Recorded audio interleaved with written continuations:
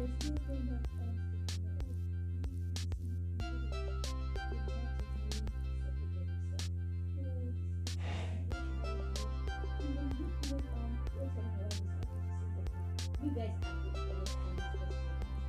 As long as you still want to behave her, you're asking other people and then change the and then blame her. Don't even let her know her face. There's no change in tone.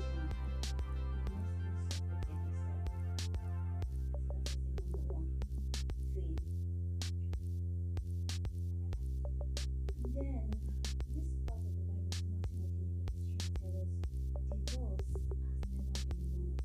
No, the Bible says that what God has joined together, let no man put asunder. And then also this remember that in something that we for Adam and Eve, it's just a representation of the marriage between Christ and the church. Christ and the church are one.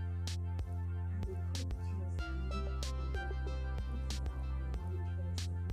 Paul discussed that once you separate yourself from your husband and put your wife with your husband, there should be no separation.